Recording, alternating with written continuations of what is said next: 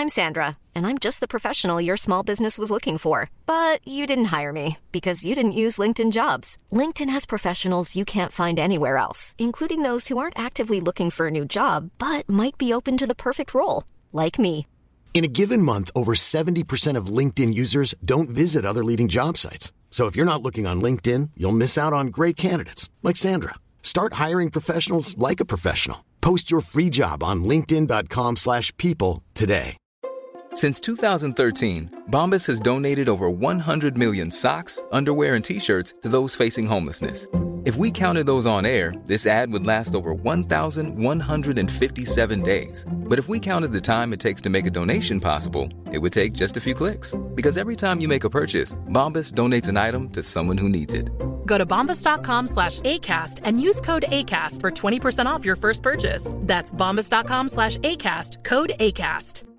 When you're ready to pop the question, the last thing you want to do is second-guess the ring. At BlueNile.com, you can design a one-of-a-kind ring with the ease and convenience of shopping online. Choose your diamond and setting. When you find the one, you'll get it delivered right to your door. Go to BlueNile.com and use promo code LISTEN to get $50 off your purchase of $500 or more. That's code LISTEN at BlueNile.com for $50 off your purchase. BlueNile.com, code LISTEN. Hello everyone, welcome along. Monday, 8 PM, the Live Lounge. I'm not going to lie everyone, we'll kind of apologise in advance because this is going to be a very tired Live Lounge. We might argue some tonight because we're all running on not a lot of sleep, boys. I'm too tired to even argue, mate. I'm just going. If you say anything daft, I'm just someone else can have you. It's been a manic weekend. There's been so much going on, but we got it all covered just about. But today it's like oof, we're all feeling it. But what a weekend, boys! So much gone on, so much to talk about. Yeah, the problem is when there are these sort of weekends, we don't know what each other's really been up to. I'll add to the apology because it was me while we was late. So I was trying to set a little nap in before the show, and it's literally just didn't happen. You had one of them in the car this morning. At least you've slept. I got in the door. We left Yeovil at 8:15 this morning. I walked in my door at 7:20 this evening. Yeah, I was a really bad passenger this morning. I just had a little sleep while I was chauffeur driven home by Jack. Yeah, I got to bed at 2:30 and the alarm went off at 6. Could be worse. You could have been back at the hotel last night, getting ready. Lee whips his shoes and socks off, goes, "Oh, my feet stink." Walked past me to get into bed, and he goes, "Oh, do you want these scampi fries?" "No, mate." Because I'm trying to unwind knowing I've got 6 hours sleep before I've got to get home for him to have a meeting for work, and he bloody missed it. It's behind the scenes of being in the media, and this is what happens. Yeah, it's been so. Yeah, obviously we didn't have time to sort of guest out today, but we're gonna waffle along. Say hello to the chat room as always. Tommy, how we doing? Matthew, Graham, how we doing? Joe is in from the States. How we doing? Connor, we're going to talk about that, obviously. Simon, there was no professionalism today, that's for sure. Paddy, how we doing? Don't worry, Max, there has been plenty of caffeine.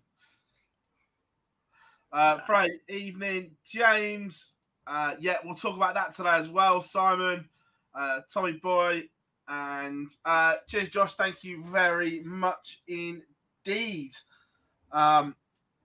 So, boys, where would you like to start tonight? You go first, so I can nap for 20 minutes. You tell us what happened in Hildesheim. Joe, how are we doing? Yeah, look, the race for the women's match play is done. We finally had some dark green on Sunday. I'm a little bit shocked it took them so long. Yeah. They I even DM'd them on Twitter and saying, do we have any dark green yet? And they're like, well, these two can't be caught. I was like, but they're still light green.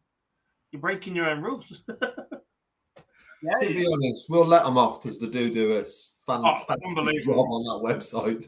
So for one race, we'll allow it this time. But next year, yeah, then is that right?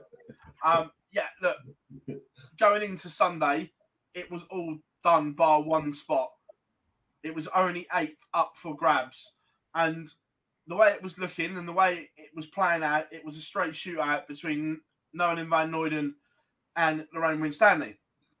Priscilla Steenbergen almost upset the apple cart, but going into the day, Lorraine had a lead, which we'll talk about in a minute. But the first event was event number 9, and no surprise, Bo added to her collection to beat Mikuru Suzuki 5-1 in the final.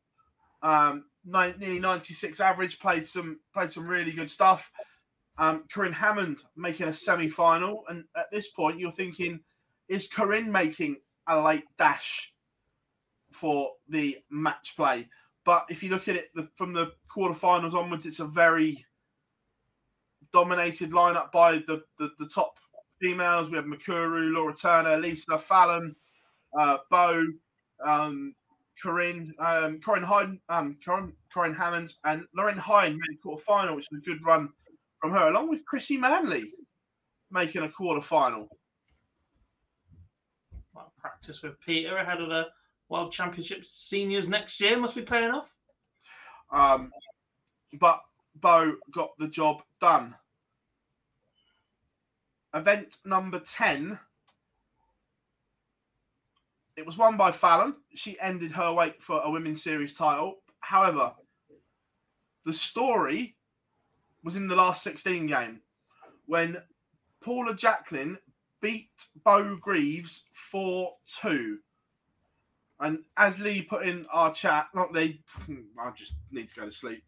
Dan said, I'd never thought I'd hear the day I said, and Paula Jacqueline is going to be our feature game.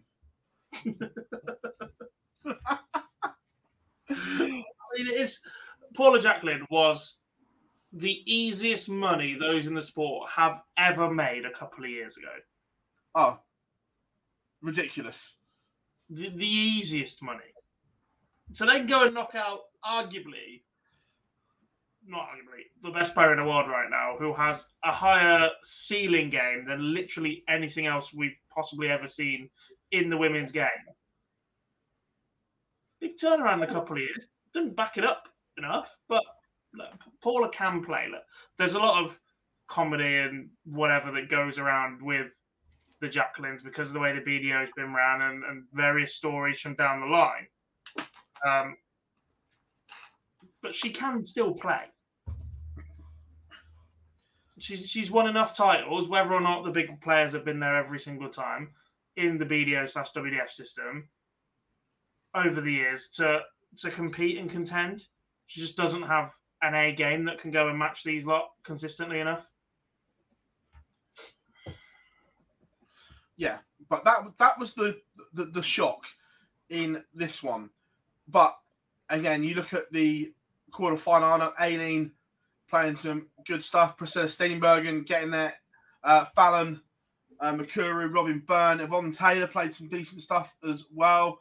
But in the final, it was Fallon Sherrick who beat Robin Byrne. Look, Fallon, we know what she can do, but it's good to see Robin Byrne backing up that title that she won earlier on, and I think it was event 4, with another run to a final. Yeah, very, very impressive. I think overall, to think where she's finished where she's seeded for the match play has just shown what an impressive sort of 12 months that Robin's had. And that's the flip of that. It's also leading into a TV event that Fallon's back to winning ways. That adds another story to obviously everything that happened over the past couple of weeks with the NBA. Just Fallon getting back to being on a dartboard on the women's series and picking up events was good as well. So after an impressive Super Series week, so all round a very positive second. Was it event 10? Yeah, event 10. Yeah, very positive event 10. with the massive shot in there of Bo losing. To think that she only lost one all weekend and that was the opponent will sort of stand out on it. If she only won one event and then she'd lost a few more at that sort of stage, it wouldn't be probably noted as big.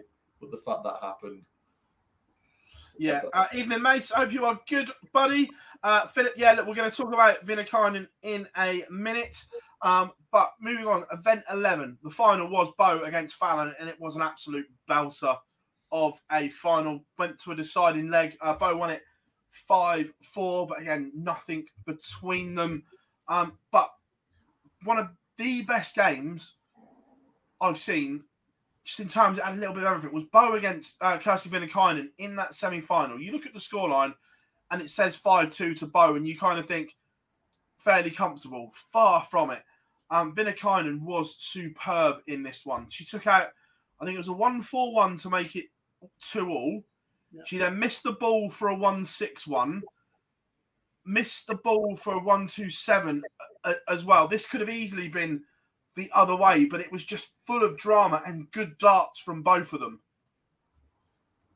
Look, Kirsty is one that, before she played in the Women's Series, I'll be honest, didn't have a clue who she was. There's still a lot of unknowns around how long she's been playing and where this level has come from. But she's been a fantastic addition to the Women's Series. She's incredibly competitive. She keeps getting better and better as well. And it's brilliant to see the Nordic and Baltic regions represented at the Women's Series level to such a high level. She will keep getting better as well. I have no doubt in that, and will keep contending. Probably not in time for the World Championships, because that race is pretty tight. But this time next year, yeah, she keeps playing the way she is, she will certainly be in the battle for that top 8. I mean, event 11 pretty much summed up the weekend, didn't it? Aileen is sick to death of seeing Fallon Sherrock, and Fallon Sherrock is sick to death of running into Bo Greaves in finals. Yeah, well, there's a couple others which we'll go into afterwards that we're going to give shout-outs to. But Aurora Fochesato getting to a quarterfinal as well. Good run from her. But moving into event 12, the final one, whoever won it was kind of irrelevant. All eyes were on that race for 8th spot. Going into it, it was in Lorraine's hands, and she lost in the first round. So you can only imagine what's that like. If you're in the UK, you can bugger off home. But when you're stuck in Germany, you can't escape what's going on around you and had to watch. And we said this was going to be on the draw. And when the draw was done, I messaged you boys straight away. In one half, you had Bo, Fallon, Lisa, Makuru, Corinne, Kirsty Hutchinson, all in one half. Oh, there was a huge chance for someone in the bottom. And as it played out, that's how it went. But it all hinged. Where was the game? There. So, last 16 game, it was Noelyn Van Luyden against Laura Turner. Both in the bottom half, and at this point, they could both catch. And you were looking at the bottom half. The winner of that one was going to make the assault, and Noelyn bashed up Laura 4-1 in the end. But it was the quarterfinal game that done it. She had to beat Rhiannon O'Sullivan, which at the moment is not an easy task because the Welsh captain is playing so well at the moment. But sometimes when your name's on it, your name's on it. And we've seen it so often in sport. And Noelyn beat Rhiannon, then she was in pole position. It was only Priscilla Steenbergen that could stop her, but she had to win the event. But just the way it panned out was so good going into that last event. It was. I think what will be the most disappointing thing from Lorraine Winstanley's point, as she missed out, is that her and Noelyn were on the same board. If it's in your hands and you get that shot and you're beaten, I think you can take that step back. I'm just having a look at the numbers from Lorraine's game against Denise Cassidy now. She loses 4-3, deciding leg, was sat on 35 in that one. She lost the opening leg, she was sat on 25. So I think that means she's missed a dart or a ball. Yeah. And she lost leg 4 in which she was on the Madhouse. Yeah, so she's been around the doubles. So she's been all around the place. So she's had chances there to beat Denise Cassidy, and then it would have been Winstanley versus Van Leuven in the next round. And I think if you lose at that point, A, you've gone around further, so it makes it more difficult. But B, it was in your hands. You've had that grass, and to not get that matchup when they were drawn on the same board will be a little bit frustrating. On the positive side, Chris Murphy said this while we were streaming yesterday, and he is 100% correct. If Sky do not go and snap up Lorraine Winstanley for coverage of this event, somebody there wants shooting. Because as gutted as she will be to miss out, for darts fans, if we get Lorraine Winstanley as a pundit or as a commentator, even if it's just for this session, we have gained. And as she's just excellent. She's so good. And I don't think we've heard anywhere near enough of her at the moment. I think the commentary that was at the late side, this needed to be followed up. The fact we haven't seen it at all is, and I'm totally on board. At the point of pundit or commentary, I would definitely be down the route of Tom's 100%. Yes, if there's a slot where you double up, then I would add then the punditry to it. But 100% should be in the commentary box. For the women's match play, 100% on board with that. Though. I don't see it. It will be a Sky pundit, Graham. Well, we presume so because she's worked in the past. But they've genuinely got a chance here to put on close to an all-female broadcast for some of it. I already know Corin's at Blackpool. Is she? Yeah. Doesn't mean you can add one more. Yeah. It won't be. They won't go all-female. Webby, they'll want Webby, Wayne, or Party involved as well. But they could go and make a real splash here for the sport. I get there's going to constantly be the argument of best people for the role, etc. But actually, to go and showcase right here for Sky, when women's sport is so high on their agenda, the people involved in women's sport right now, they could easily have a session where they go and call up Emma to host, Abby as comms, Lorraine as comms, Laura as comms, Corin as comms, and if you're desperate at that point because those four are all on comms, go and get Polly as your reporter, and they could literally run an all-female broadcast session. You could, but I don't. I think it's already been. No, you will see one of the lead. But as a chance to showcase that. Oh yeah, no, I agree. It's just it won't happen. But so off of this, look, we spoke about it on the stream and everyone was talking about it. So we have addressed it. Will Nolan be the first trans player to play on telly? I believe so. I'm not aware of any others. I'm not aware of any others. So I believe the World Championships, the WWF World Championships have been pushed back. Victoria Monaghan should have been. Yes. Yeah. So I believe she will be. But she plays Bo. Tough one. We'll talk about the draw in a minute. Especially as the last time they played each other was literally the final of the event, and she averaged 104 against her. She did average 104, but the flip of that as well is Noah Lynn already knows that she's through. And let's be honest, going into that last event, it was just let's qualify for Blackpool. It was nothing to do with winning the event. However, if she did have to win, Bo was pretty good, saving the best till last sort of for the weekend. No, it's more that they meet again. So you do all that work to meet again, and then you've got to go up against a person. And the memory when you step up on that stage is the last time we played, you slapped the shit out of me. The one thing that did show as well is how the PDC have made a mistake this year, because we've just had a women's series, a full women's series where we've had a race to the match play, and we're not going to have the same for the match play in Blackpool because it stops at the Euro Tour. And for me, that is a massive loss that you're not having your Pro Tours pre-match play that don't go towards the match play towns. Yes, it's very close to the event, but still you should have that running there. I agree. I think there should have been a block of Pro Tours as the cut-off. This time last week when we were previewing this, we said that,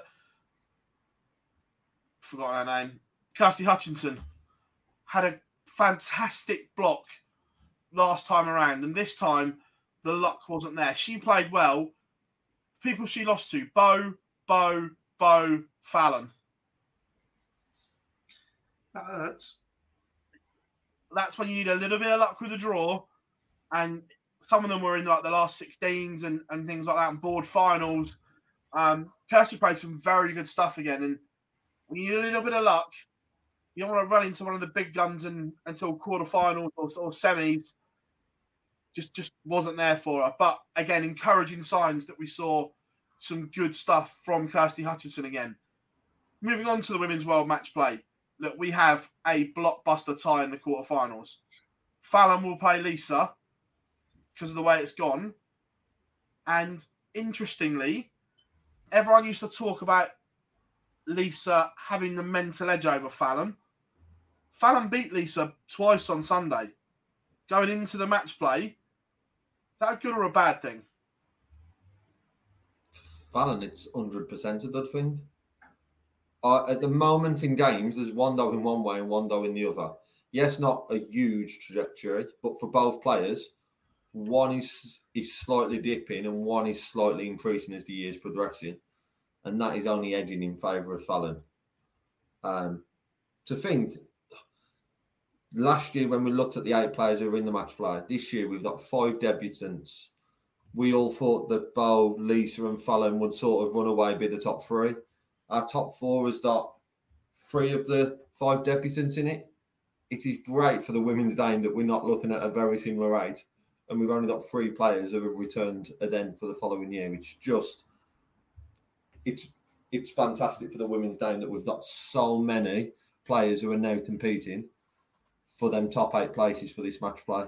But to the Fallon and Lisa point, yes, we'll predict it a bit close to it, but Fallon's definitely looking in the better position right now, especially with the TV form. Yeah, so it will be Bo Greaves against Noelyn Van Luyden, Mikuru Suzuki against Aileen de Graaf, Fallon against Lisa, and then Robin Byrne against Rhiannon O'Sullivan is the quarterfinal lineup for the Women's World Match Play, boys, and it's just exciting, isn't it? It's just a great lineup. There's 4 really enticing matches. Different storylines are in there. Mikuru Aileen is not dead set. You think Aileen sprang the surprise last year to reach the final.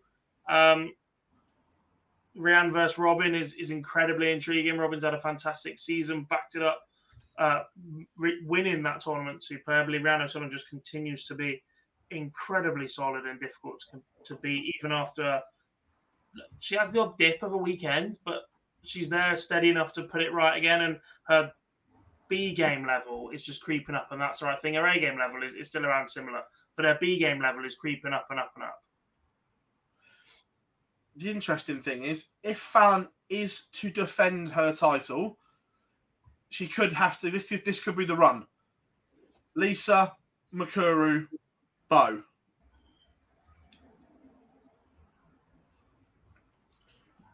With form, it's probably hard to say in regards to that being a difficult run, but due to TV experience and the amount them 3 have won, that would be the toughest run to go on and lift the title. I think there will be a surprise or a shot sort of result. We saw that last year, and some of the games, as Jack just alluded to, are quite tight. But if that was the way that Fallon was to lift it, that would be an even bigger achievement than winning it last year as being the first event, I think. Yeah, it could be unreal. Look, Bo is seeding 1. I'm just seeing if they've priced it up yet. I think that's the only game. The Bo versus Noah is the only game where there is a clear favourite for me. Yeah.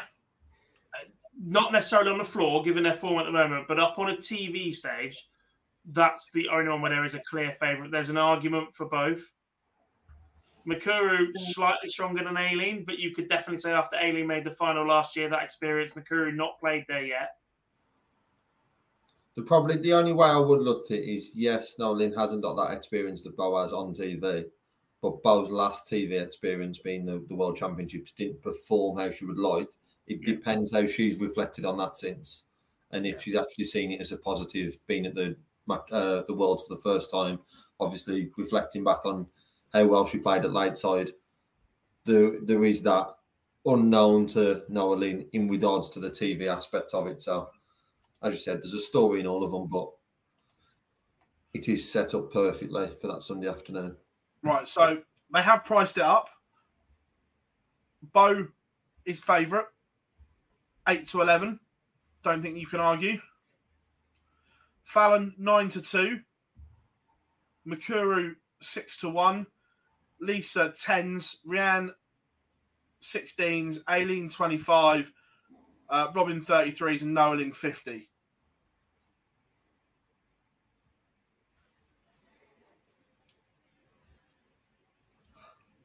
That's the prices.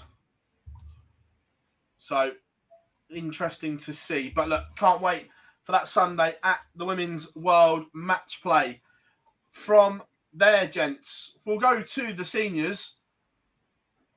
And it was a good event. I watched a lot of it on the Saturday. Obviously wasn't there. Was there on the Sunday. But overall, boys, another successful seniors tournament. It was a great event. I think that it was, the standard just continued to get better. I think we had our first real shock result, an upset, given what we've seen on the senior stage so far from all the players. I think we've had our first real, for the past couple of events, there's been a case of first round you have a strong favourite and a perhaps not so strong player in some of the draws. And then we end up with two quite evenly matched players. You can make a case for either way as it goes on. I don't think there are many that were giving John Part a shot against Kevin Painter. No, I was impressed with John. I wasn't expecting that from him. Yeah, I think it was just we know what we're going to get from John Part in the sense of his finishing's always been a huge part of his game. What we probably didn't expect is for him to have the chances that he had, because Kevin's performance wasn't to the standard of what we've seen on the TV events at the seniors. You could probably say the floor event then to the final in the last one at Newbury. But 4 back-to-back 90-plus averages in that. Yeah, but the fact then that Painter was allowing him to have them chances just allowed, we knew then what Part would step in. Painter fighting back to then make it the store for a piece. You just tend to always think when anyone's behind and then they've levelled it back up, there's only going to be one winner. It's just, I think it's just human instinct. You always know, well, if that team's come back, momentum is definitely the winner here. But then, Part was just cleaning up his chances when he got those. And there was a lot of frustration from Painter that, weirdly, didn't disappear when he levelled it up, which normally, and then you see that joy from someone getting it back to level terms that they then push on. But with Painter, it just seemed to, he never seemed to be in the right mindset that he was still going to go on and win that game. It looked visibly like that on stage anyway. And I think that's the format. If this was at the World Championships and it's best of 5 in each set, first to 3, I think the comeback that Kev started to produce, he goes on to win this match. But even then, the benefit of having the throw in the final set and just picking off a leg immediately puts your opponent under so much pressure. At one, like, you cannot make another mistake if you lose the opening leg. Yeah. I think it was the first, I want to say 5, it may have been 4, leads of the sets. Kevin Painter won the first lead of all those. He definitely won them of the first 3, and Painter was 3-0, and Part was 3-0 up. Yeah. It was just showing that as much as Painter was ended up starting the set, it was just dropping off. And as soon as Part had a chance, some of his clutch finishing from John Part was very, very good. And look, like you touched on there, the format is what makes it. And this is where the WDF fucked up by changing the Masters format. This is what creates drama and sporting moments. And it was just so good. Look, even the opening game, Mace against Trina. Trina, for the first 2 sets, was unbelievable. He was averaging 91 through 2.5 sets. Yeah, and look, it took a couple of unbelievable finishes from Mace. The 1-3-3 to get him back into it was superb, and he found a way. Where was the comment in there? Can't remember where it was. Josh, naughty little shirt from Mace. I like that. Very nice. Saw it in Newbury, but I didn't take a photo. I was like, no, we'll keep that one under wraps. But it was just so good to see Mace back up there and winning, but good to see Trina as well. Not sure about the boards beating him up, though. Murder on the dartboard. Twice! Was it Dennis Harbour, the other one? Thornton as well, I think. No, it's Part. Was he Part? Yeah, he grabbed all 3 darts out at once and wrapped his knuckle on it. Yeah. Look, Martin Adams, you could see he was lacking a bit of match practice, but Dennis Harbour did play very well in that 4-2 win for him. We'll talk about him more in a minute. The final... Martin isn't the quickest player in the world, but we'll talk about Dennis a lot more, but it's so difficult to get into a rhythm when you're playing against Dennis Harbour. Yeah. And on the hottest stage, players were saying the hottest stage some of them have ever played on as well. Add that to it. Bob Anderson bowed out of competitive darts. You could see what it meant to him as well. Look, Richie Howson, I love Richie's a bit, but he was in a no-win situation there. He was playing the pantomime villain up there. Look, the fairy tale, everyone wanted Bob to win, but realistically, Bob didn't have the game to beat Richie. And I think everyone knew that deep down, even Bob. But the way the great Bob Anderson bowed out and the way he's gone about his business is an absolute legend and credit to the sport. He's been so dignified of it, and he's held it with such class as well. There's been funny little moments in there of comedy, of brilliance, and he is absolutely wrenching inside the fact he has to walk away and give this up again. Because if this had come 5 years earlier, or just giving him that little bit more of a chance to have a go, he knows that in his pomp he's competing, and I think that's the biggest thing to have to walk away from. Oh, yeah, he knew first. Let's first on Richie. Richie coming to the venue on Friday just to have a look around, and he was like, his first words he muttered was, "I can't win this weekend." He was like, he knew straight away that he was the pantomime villain coming Saturday. But for Bob, it was, for me personally, it's been a pleasure to see him return to the World Seniors. The fact I had the pleasure to speak to him on Saturday, and off camera, the first words after he shook my hand was, "Thank you very much for your time." And I'm thinking, that should definitely be the other way around. Just such a nice play. Thank you. It's like, it's like, no, thank you. But it was just, my only sort of downside to it, he was so downhearted that he wasn't able to produce something on Saturday. Whether it be a 180, whether it be just a lead and letting all the crowd sort of, that he didn't produce the moment. There was a moment as his walk-on was fantastic. And fair play to everyone at the seniors for allowing that moment for him. But I think he was just that little bit disappointed in himself that he didn't produce a moment that he could stick with him. But as Josh just said, the tie-by hats were a great touch. I think he's still got it in him to produce those moments as well. But in the emotion and the build-up, and in the very first leg, he's set on tops, and Richie absolutely sucker punches him with a 1-3-4. And it just took it out of him, I think. He's like, I've just given it absolutely everything. I'm sat there in prime position to win the first leg. It cannot be written any better. Then I've got a chance if the nerves start playing. And he is nerveless and just taken out quite a complex finish by going treble 14, double 16. And when they're slap bang in the middle every single time, you're like, this guy's been to the last 2 finals and he's taking out ton pluses in the opener while I'm sat on a finish like, He's hitting double 30, double 16 down the local for a packet of scampi fries. Yeah. Just a legend of the sport. Moving into the evening session, the defending champion was dethroned by Neil Duff. And again, a great game. Superb. Just back and forth constantly, played in the right manner. I think that's the thing you can say about all the games in all the weekend is the players play the game in the right way. There's no antics. There's never anything else like that. They just get on with it and they just enjoy giving it the best that they've got up on that stage. I will say there was a few moments of distraction from the crowd this weekend. It's the first time we've really had that at a seniors event. and it was a little bit disappointing occasionally to see, but I think the players all responded to it and reacted to it really, really well. Didn't let it affect them and carried on putting on a decent show. But yeah, that was just a ridiculously good game. Arguably, probably Neil Duff was involved in two of the best games of the weekend, and this one was the one where obviously he came out on the positive side of it. But as much as you lost in the first round, it was still a very good defence by David Cameron. Yes, he didn't win, but he put up a huge fight against Neil Duff, who was very good. Yeah. Then Robert Thornton beats Colin McGarry 4-2, boys. Robert Thornton doing Robert Thornton things. Yeah.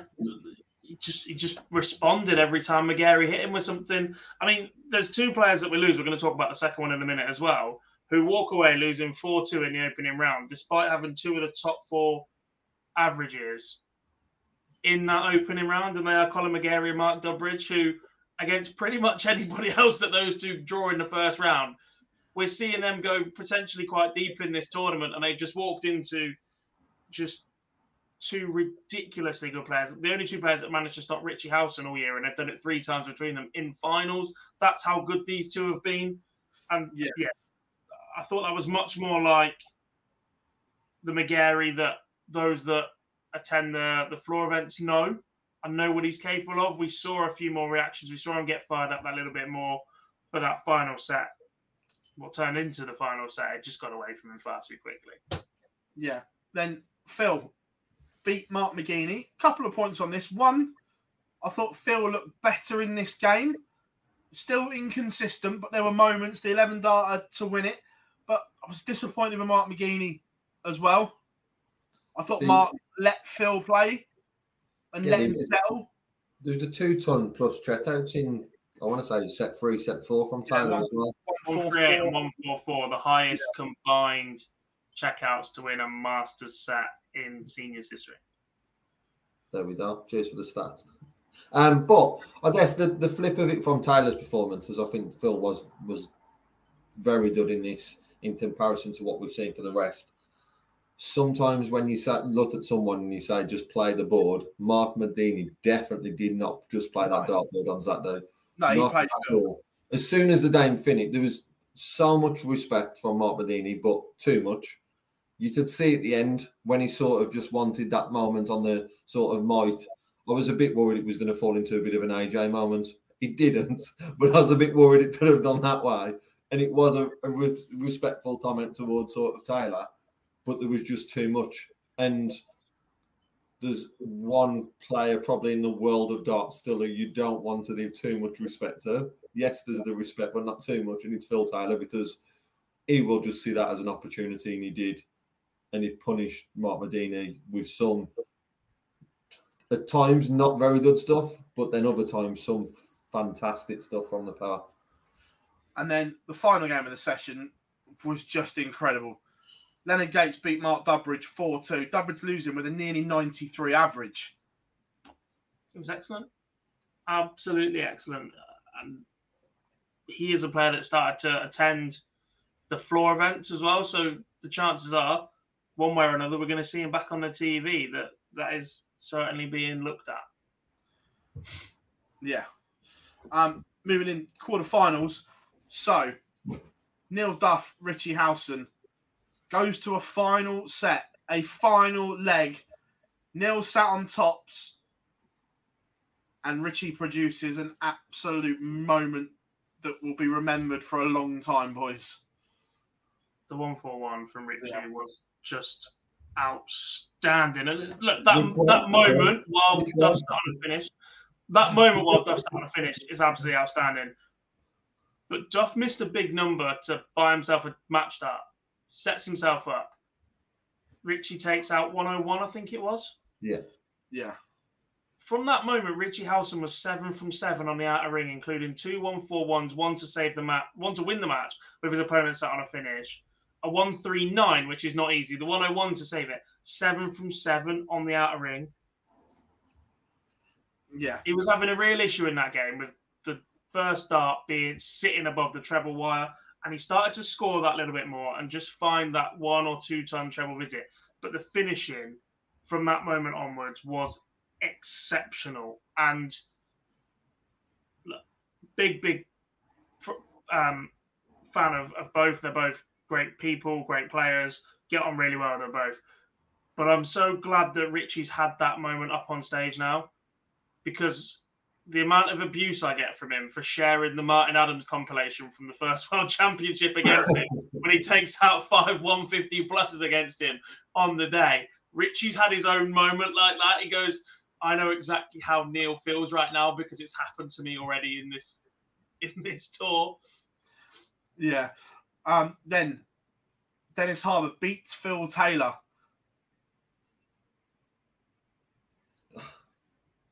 This was we said about Saturday that Taylor had moments where he dipped, but he had moments of utter brilliance. He just didn't find them moments against Dennis Harbour on Sunday. And again, because the pace is dictated by Dennis Harbour and there's nothing that the other player can do about it, Phil just wasn't able to find his game. And, Dennis is a qualifier. Very, very good weekend. And to get the win over his hero was a great win for Dennis Harbour. Yeah, completely.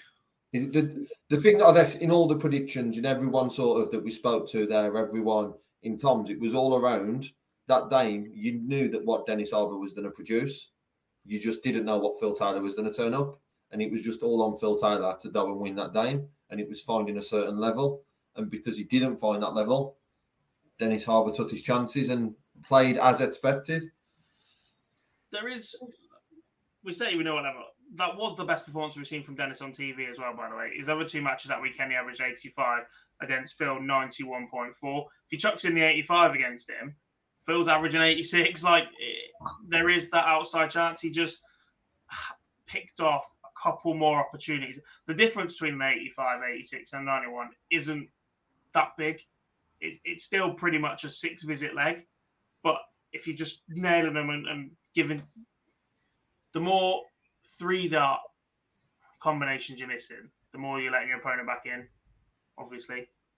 Yeah. And he was just superb. John Part pushed Robert Thornton the whole way in this game. Again, John Part surprised us. Many thought this would be fairly comfortable for Robert, but far from it. Yeah, I don't disagree. I think Part's... There's probably a high expectation of Part previously, and because of his performance at the Tavern, because he didn't perform to the levels, then that dropped significantly. So coming into this weekend, you can tell that John Part now has put some time in. We obviously know we'd played a bit of CDC, but you can just tell that there is now been time put in. And probably going back to Bob Anderson, he alluded to, I can't play with these because of the standard that it's at. John Part is not going to want to turn up to these events and then battered every week, every time there's these. So the players are now understanding, and Phil's mentioned it a few times as well, that you've got to put the hours in. And for John Part, for me, it's the matches. It's down away and putting in matches elsewhere. But yeah, a very good weekend for Part, even just to push for now. Yeah, completely. And then, what a game between Leonard and Mace. And I know Mace plays the commentator card well. I know he's listening, but you can also see what this has done for him as well. Being a player still means something to him. This one hurt because he knows there was a chance there for him. More than a chance. Commentator turned DARTS player is what he is now. That's what I said to him the weekend, which he didn't like, but it's so true this weekend as he played so well. To push Leonard that far was just superb from Mace. I was a little bit... For the Worlds, I was like, nah, Mace has got a real chance at this. And he thought he played pretty solid. Since then, obviously, he's not been able to practice as much. He's put a little in, but not as much he was doing in the build-up to the Worlds, I believe.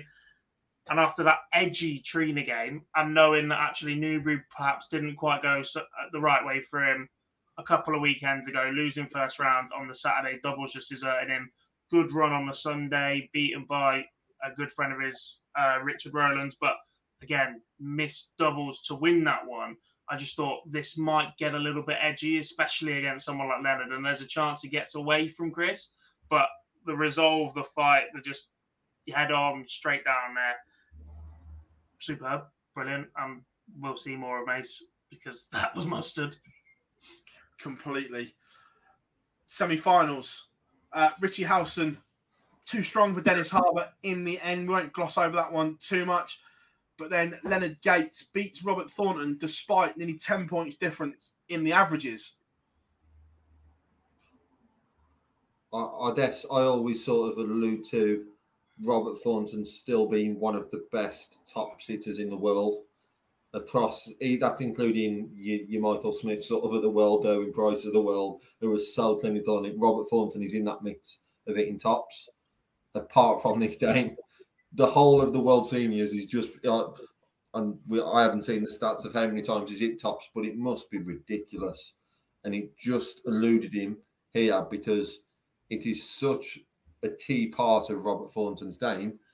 And Leonard Gates just doesn't not take up the opportunities that were given to him. The 10 points is just all down to Robert Thornton outscoring him and not being able to clean up, and Leonard Gates being probably the best on the seniors right now at cleaning up any chances that are given. Yeah, just a great game. And then when he works him out, right? Yeah. When he works him out, yeah. When he knows what he's got to with, he's fine. Then moving into the final, Richie Howson into his third final of the year against Leonard Gates, a repeat of champions. And again, it was heartbreak for Howson. Just got out of the gate too slow. And Leonard got in front at the breaks and just held him off. Given the way that Blackpool, the Champion of Champions final went, a lot of people were saying that a fast start was essential for Richie because Leonard is such a strong front runner when he gets going, especially at seniors level. And whilst you definitely have a better platform to get into this game, I don't think it was as essential after seeing the way the game played out. What was essential, I think it was set 7 and 8. Yeah. Richie missed 11 darts to win, to go at 4-2, 4-3 behind instead of 5-2. And then he missed darts to win the next set as well. Well, you see the way that the final ended. It was 6 match darts and 6 missed darts at double each. It's all if buts and maybes, but if he takes out both of those legs, it's 4-4 instead of 6-2. That's how quickly this format can change and mess you up. I still think there's a part to it that fast start was still not. I don't want to say a fast start where we thought of some players having to get the lead. It was just staying with him because then it's just making sure at break 4, at break 6, it's 2-2 and 3-3 instead of 3-1, 4-2, them sort of storyline. He couldn't afford to be chasing all day. If he was staying with him, I think it would have been different. That was probably more of the aspect of that quicker start. That meant the pressure then on the doubles in sets 7 and 8 was just so much as it was having to stay in it. And I think by then his race had been run after. A lot's to be said about his semi-final win. Yes, he's going to be known across the weekend for his win against Neil Duff because of the manner of the win. But actually beating Dennis Harbour, who beat Martin Adams and Phil Taylor before then, and had a London race to run in the semi-final, and it was 2 apiece, and then Richie Howson then won the next 3 and played very, very well. Arno won that stages. Again, it's unlucky loser in Richie Howson, but it's another fantastic weekend, 3 finals. The facts from sort of, if you don't follow darts religiously, you may not have known Richie Howson before the seniors. Now he's just getting to the latter stages of everything. Look, he's the blueprint for everyone to look at. If you're one of the big guns, then fair enough. But anyone outside that bracket, Richie is the blueprint of what the seniors can do to extend your career. I'll give you one. Well, Neil mentioned it in his interview before playing Richie, saying, I want to be the next Richie Howson. And this is someone who's won a world champion. He's a reigning world champion. He's like, I want to be this guy. Yeah, which I don't think he's going to get any bit of praise this weekend from what anyone else says to him because of what Richie's done on the seniors. He's as good as booked his place in most events for probably the next year just because of how he's done. It's just hard luck that he just can't find that way in the final. Or that's all the flip of it. He just keeps running into either Leonard Dates or Robert Thornton, who are two top-class players. Yeah, we've got a couple of clips. We'll play the clip from Richie first of all. Massively. You just keep thinking you can't keep getting to finals. There's so many good players there, but you've just got to take it each tournament at a time, each game at a time, try and do your best, and hopefully one day it comes yours. Going into the final, obviously it's a clean slate, but when you go in at those breaks behind, do you think, here we go again? Not really, because as much as sometimes on stage I might look like I'm a bit dishevelled and my shoulders go down, I never ever give up, and I think I proved that against Neil in the quarterfinals. You've got to keep plugging away right till the end there, and but no, I never think it's really done, not until it's almost over. Up on that stage, Helen with some unbelievable words, Leonard with some unbelievable words. What does that mean to you when you hear your peers saying that? Yeah, no, that's great. It's very humbling to have people say things like that to you. It's hard to take when you've just lost a final, and it's hard to look happy in that, but yeah, I'll be really happy tomorrow. He's an incredible man, isn't he? I love it. I got so much time for all the Howsons. Yeah, that was Richie, and this is Leonard, and he's firing a few shots. Yes, definitely. I love hat tricks.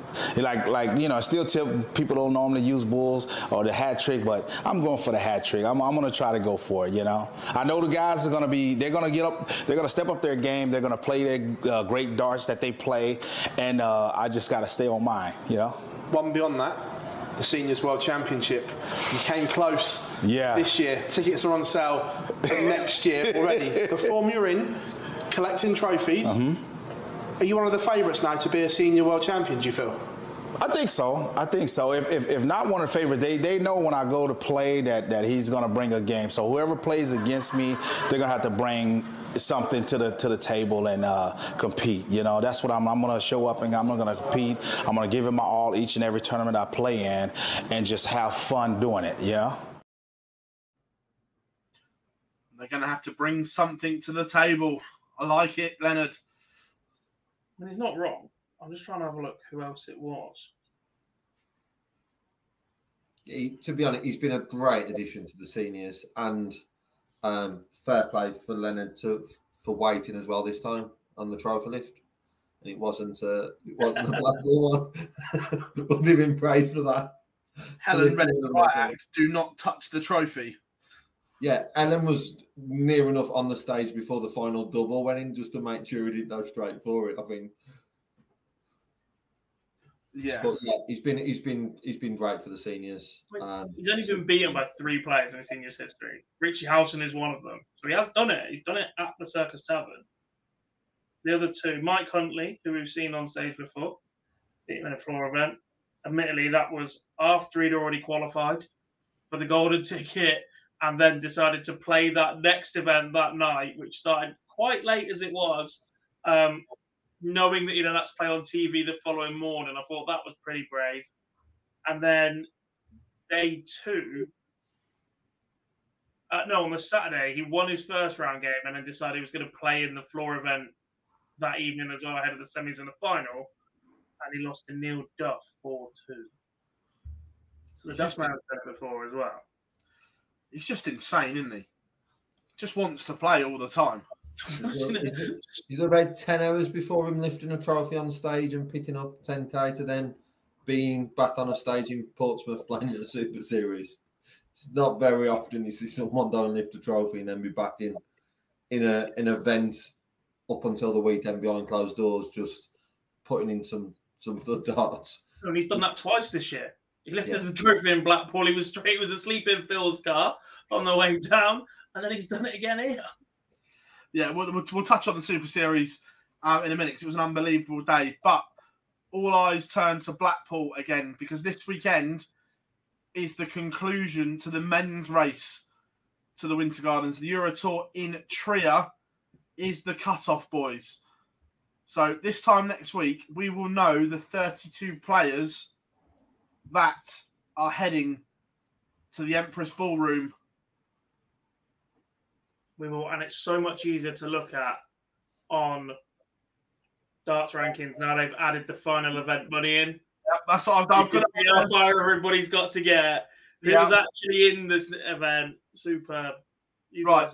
Before we look at who's in and who's out, where on that 16 is safe? Where are you calling it? I'm not moving from the other week. Steve Beaton is safe. I think he only added £500 from the last time, but I think Steve Beaton's fine. There's got to be 4 of the players outside. 3 of the players, yeah. So no, got to be 1 from outside and High Braxton Dolan. I don't think Beaton's safe. To get to a quarter final.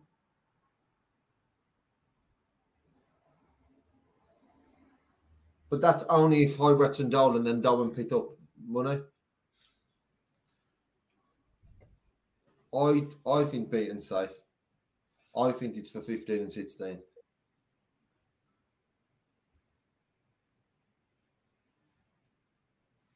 What are you saying, Gob? Jump is quite big, isn't it?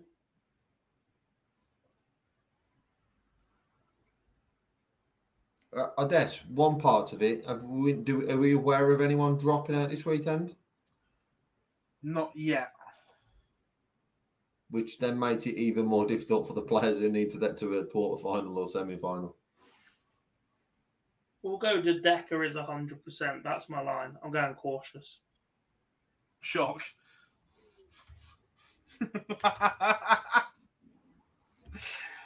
I think I'm going 1 below. I think Barney's safe. I think Beaton will play as well. I think Barney. I think Beaton will get there, but I don't think he's safe yet. The fact he's not there, and he can't do anything. Which is so wrong. Everyone should have a chance on the last day before qualification. Yeah. The other one is Ross Smith and James Wade.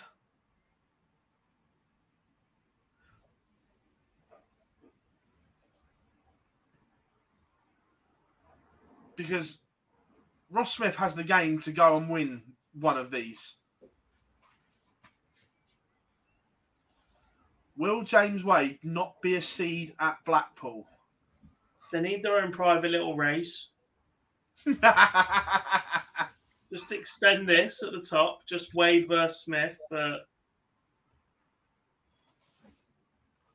I think Wade will be fine, but I am in the range that Ross Smith is a player who can go on one of these runs, especially to Euro Tour events. But I do think that Wade will just secure his 16th place. It's going to be interesting. Josh, no, this won't be Ross Smith's debut at the Matchplay. Played in 2021. I didn't win a game there, but who did he lose to?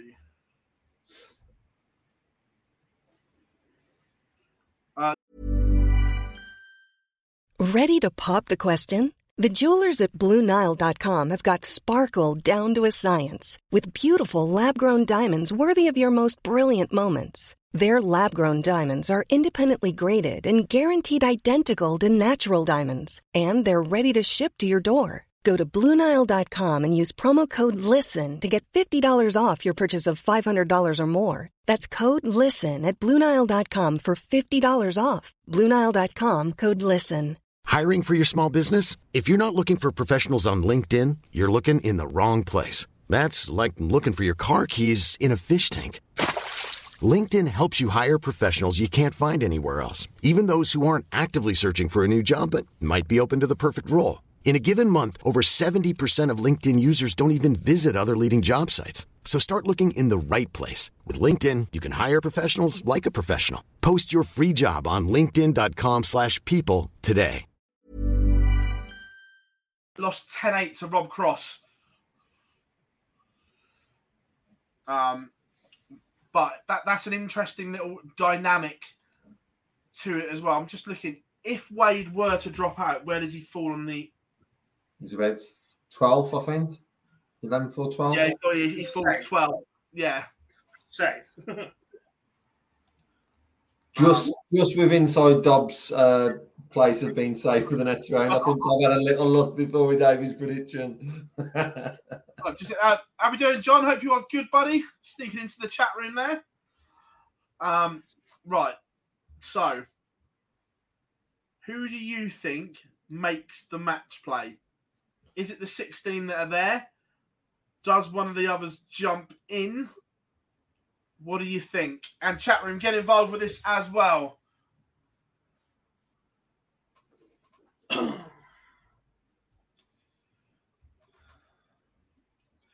we doing, Rob? Hope you're good.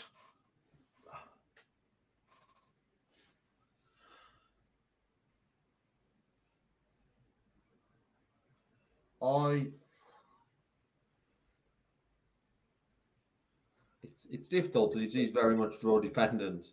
Yeah, oh yeah, of course. But I could see William Altona sneaking in.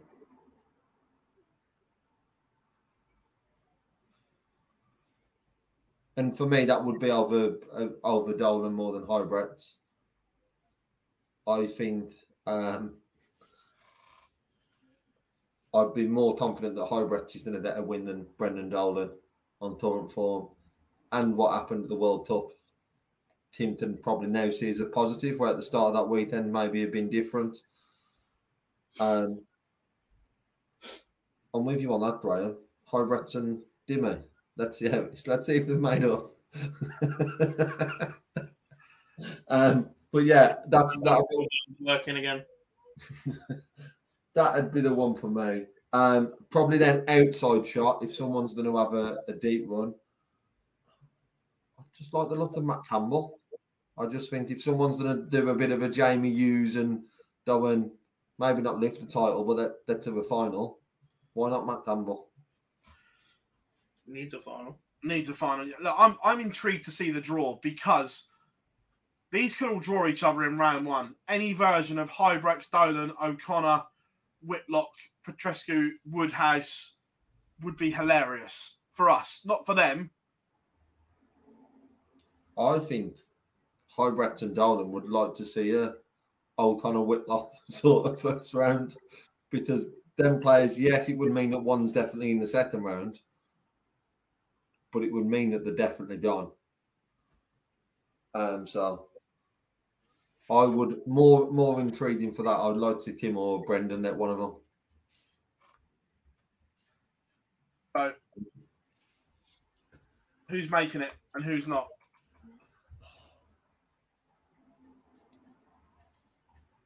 The bottom two both drop out. For Whitlock and Woodhouse.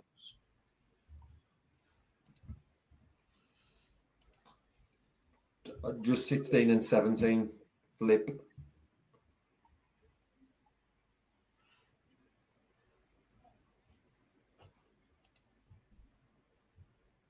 Dolan drops out. Whitlock finds a way.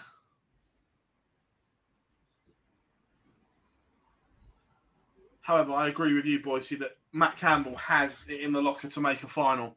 And if someone's going to do that, then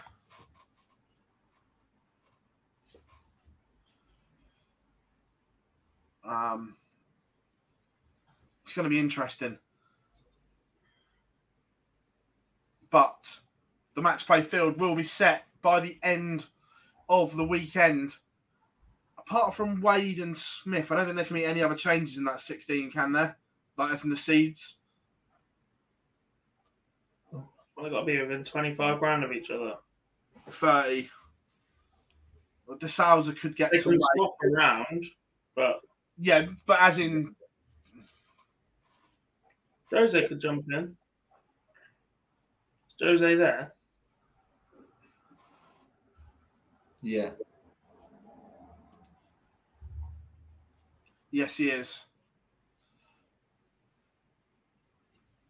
I'm still not convinced Jim Williams goes. Josh, I don't know where the reserve list is, mate.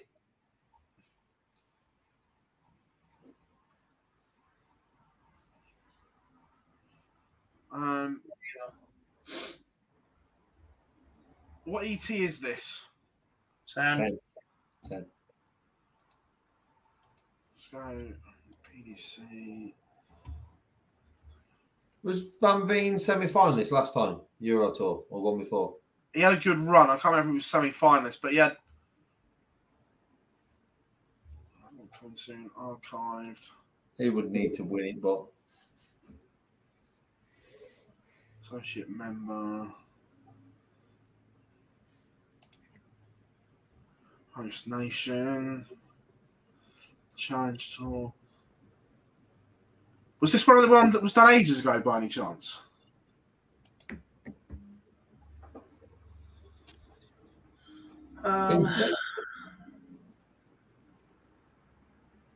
One day we will prep, I promise. What's that? One day we will prep. Not after that weekend. 17th of April was the tour card holder qualifier. The host nation and the associate round and the Eastern Europe was on the 3rd of June. Yeah. So,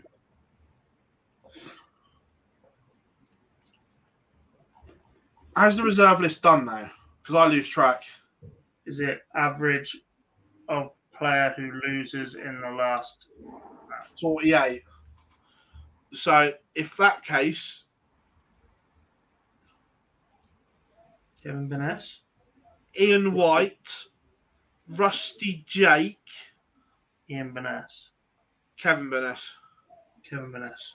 What's Ian Benes? That'll be the three: Ian White, Rusty, and Kevin Benes on the averages. So, no, not really. No one's in match play contention that is on that reserve list. But I can't wait for Blackpool. It's now on the horizon. It's now on the horizon. Because you two going to Blackpool means I'm off to the cricket on the Saturday. Cricket, darts, I know which one I'd rather have. 100%. An all-day piss-up, please. I've never drank for over a year, so that doesn't affect me. You're old. And equally, you can't really have an argument to then start and then say all day piss up. Yes, I know we don't drink them in the media, but normally the people at the darts are the ones who are on the all day piss up. Okay, all-day piss-up outside. Harry, we've starred your question, mate. We'll come on to that a little bit later on. But yeah, so that's that one. The last 48 losers, I don't know. Yeah, Barney beat the match play. Barney's there. Barney's there. Gary Anderson's there. It's going to be great. I tell you what, though, when that draw happens, all those seeds are just wanting to avoid one name.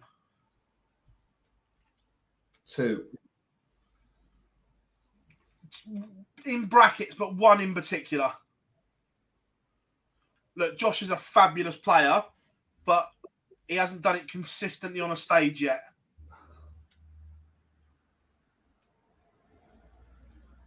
Gary's the one that you want to avoid at all costs. You just know there's going to be an absolutely evil quarter that's going to have both Josh and Gary in, and then whatever seeds fall into that bracket, you just know it's coming. Yeah. Morgan will star that as well. So that is Blackpool. Super Series today. Oh my God, what a start to Group A. Unbelievable today. Andy Barton's debut going 5 from 5. Luke Littler doing Luke Littler things. 19 ball to set up a shot. The kid's just mental. I guess you say it's been an incredible day, but are we surprised when Dob read the names out to me on, I think it was Saturday or Sunday, the day mentioned to one, and sort of went, this is the week. Not just Group A, but B and C as well.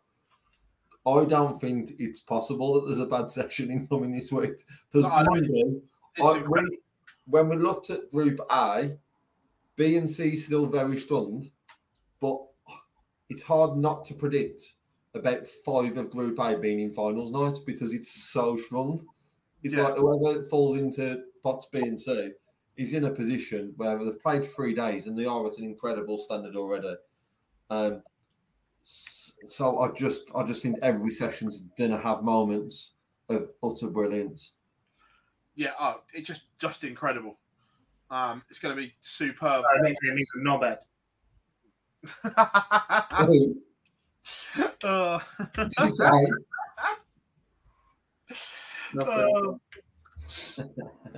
So that's that. That's the race for the match play. There was some WDF stuff this weekend, but didn't see any of it. Was it Hungary or someone? I'm sure I saw on Twitter someone won some events. Oh, the Europe Cup youth pairs. What? However, there was a WDF statement 6-7 weeks ago now. 4 days. Saying there will be an announcement by the end of June. Boyce, you're the one that likes to predict announcements. Have we got I obviously working at the seniors, but listening in on Saturday and Sunday, I don't think I need to say anything because I know Neil had a few words to say about it on stream. I don't see one incoming in the next 4 days. Unless it's another announcement of a non-announcement that there's another deadline. Because I don't want to say no, there won't be one. And then there's one coming out saying we've moved that date to the end of July. But they tend to go with the approach that silence is bliss. So I wouldn't be surprised if we don't hear nothing by... Is it Friday? But the end of June, the deadline that was set in that statement. So I would be surprised if it's not by then. But on a slightly separate note, I've just mentioned Neil on the stream on Sunday. How many people in total, and is that the highest number of guests that you've had on one stream on Sunday? Literally, it was a conveyor belt. As soon as one of them walked in, I'm like, sit there for 5. I had 2 earpieces in, one that's running the Toms of the World Seniors, one that's running you on the Women's Series. I heard Chris Murphy coming through both because he'd come off the Toms to go on the stream. And because my stream, I was watching it was a little bit delayed, I'm hearing him on both. We had a double up of Murph. Yeah, we had. I got some good ones in as well. We had Matt and Smithy from Security. They made their stream debuts. Did they? Yeah. Oh, I didn't see that. Love that pair, but they don't know a lot about darts. Smithy sat there and was like, "We live, people watching?" I was like, "Yeah, Smithy." He's like, "Oh, hello, everyone." Then we had a little bit of Duzzer, a little bit of Murph, bit of Neil. It was like literally conveyor belt. I was like, "Sit down." I tried to get Jules on, but she wasn't having it. No. And that is the seniors team. It was literally get to know the team. I tried to get Tungsten Time on, but he was nowhere to be seen. Walking up and down his little corridor. He's too busy getting his bow tie ready for the final. As always on finals day. But yeah, that was that. There will be some big news towards the end of the week in darts. Spoiler alert. You'll all find out. You boys know.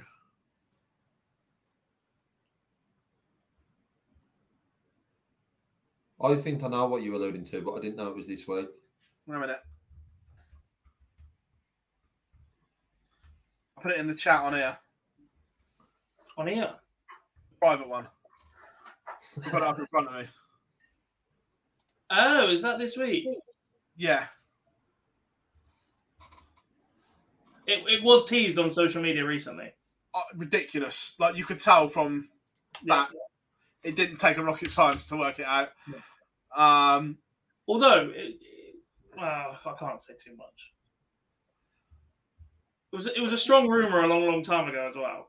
And then it went so quiet that the teaser threw people off. Yeah.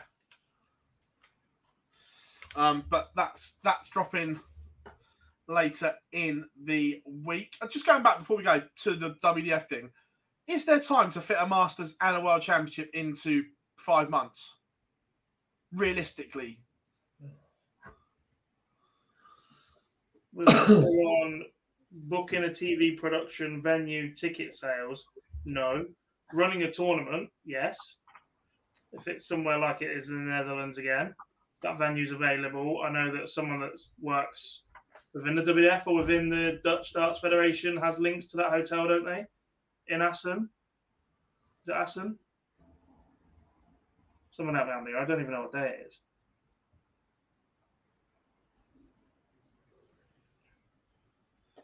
Well, I guess from a ticket sales perspective, if what they're putting out on social media, ticket sales are doing very well for the World Championship, so they can focus their attention on ticket sales for the Masters if they've got an event up and running. It's just where and when that takes place. Yeah. The ADC Vault Finals this week. Is it coming up? I saw on social that this round of vaults are coming towards an end, so we'll... But they were releasing new ones last week, weren't they? So it can't be far away. Yeah, because we have one here in Andover now.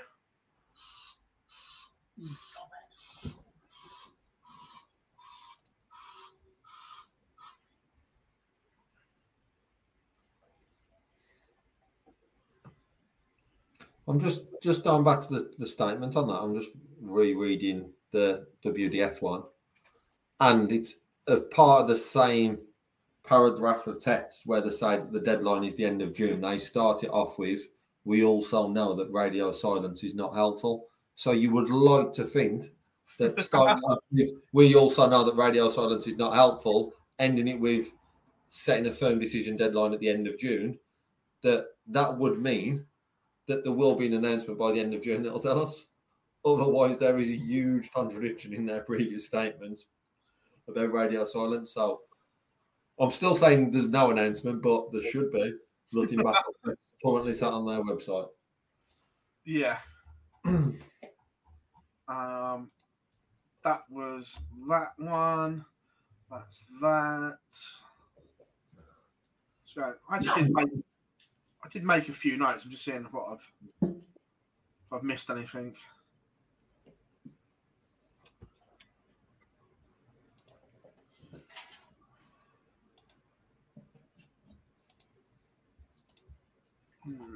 Don't think so. Was there anything else this week? No. Don't think so.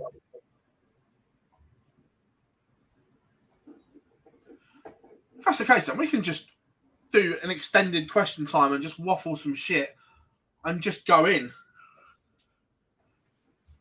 Yeah. Go on then. Open forum. Go, chat room. We've got a couple starred. So it's an interesting one.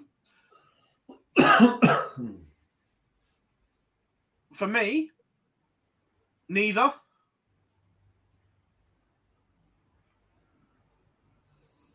For me, one of them is still got potential. Oh, the Oval venue was absolutely superb, but I look at it from a geographical point of view and things like that there's not a lot around the Oval. No, there's not. And I think there was a huge clash this weekend with that part of the country. That's exactly it. And I'm not saying just on that. I'm not saying that means that room would have been full, but there would have been more. In terms of layout, shape, crowd capacity tables mixed up with general admission at the back, the layout for practice room, for everything else that comes along with an event, enough room for commentary booth, for all the backstage stuff that is needed, all the production stuff, etc. It was brilliant, absolutely fantastic. The one thing that, with hindsight, is you don't go up against Glastonbury. It's just too big in that area. Somerset is a massive darting county in terms of leagues and county and at that level. And Lakeside's a no. It just won't happen. And this isn't a dig because the WDF used it or anything, because we used it for the thing. It is just past its best in terms of hosting a big event that is needed for everything for the event to run, in terms of location, parking, on-site facilities, internet facilities, and everything like that. It is just past its date. It will always be one of the iconic venues for darts, but it belongs in the past. Yeah, it's got to move slightly. There's been iconic and still adapting small changes to a venue to be able to continue using that venue. And Lakeside just hasn't done that at all.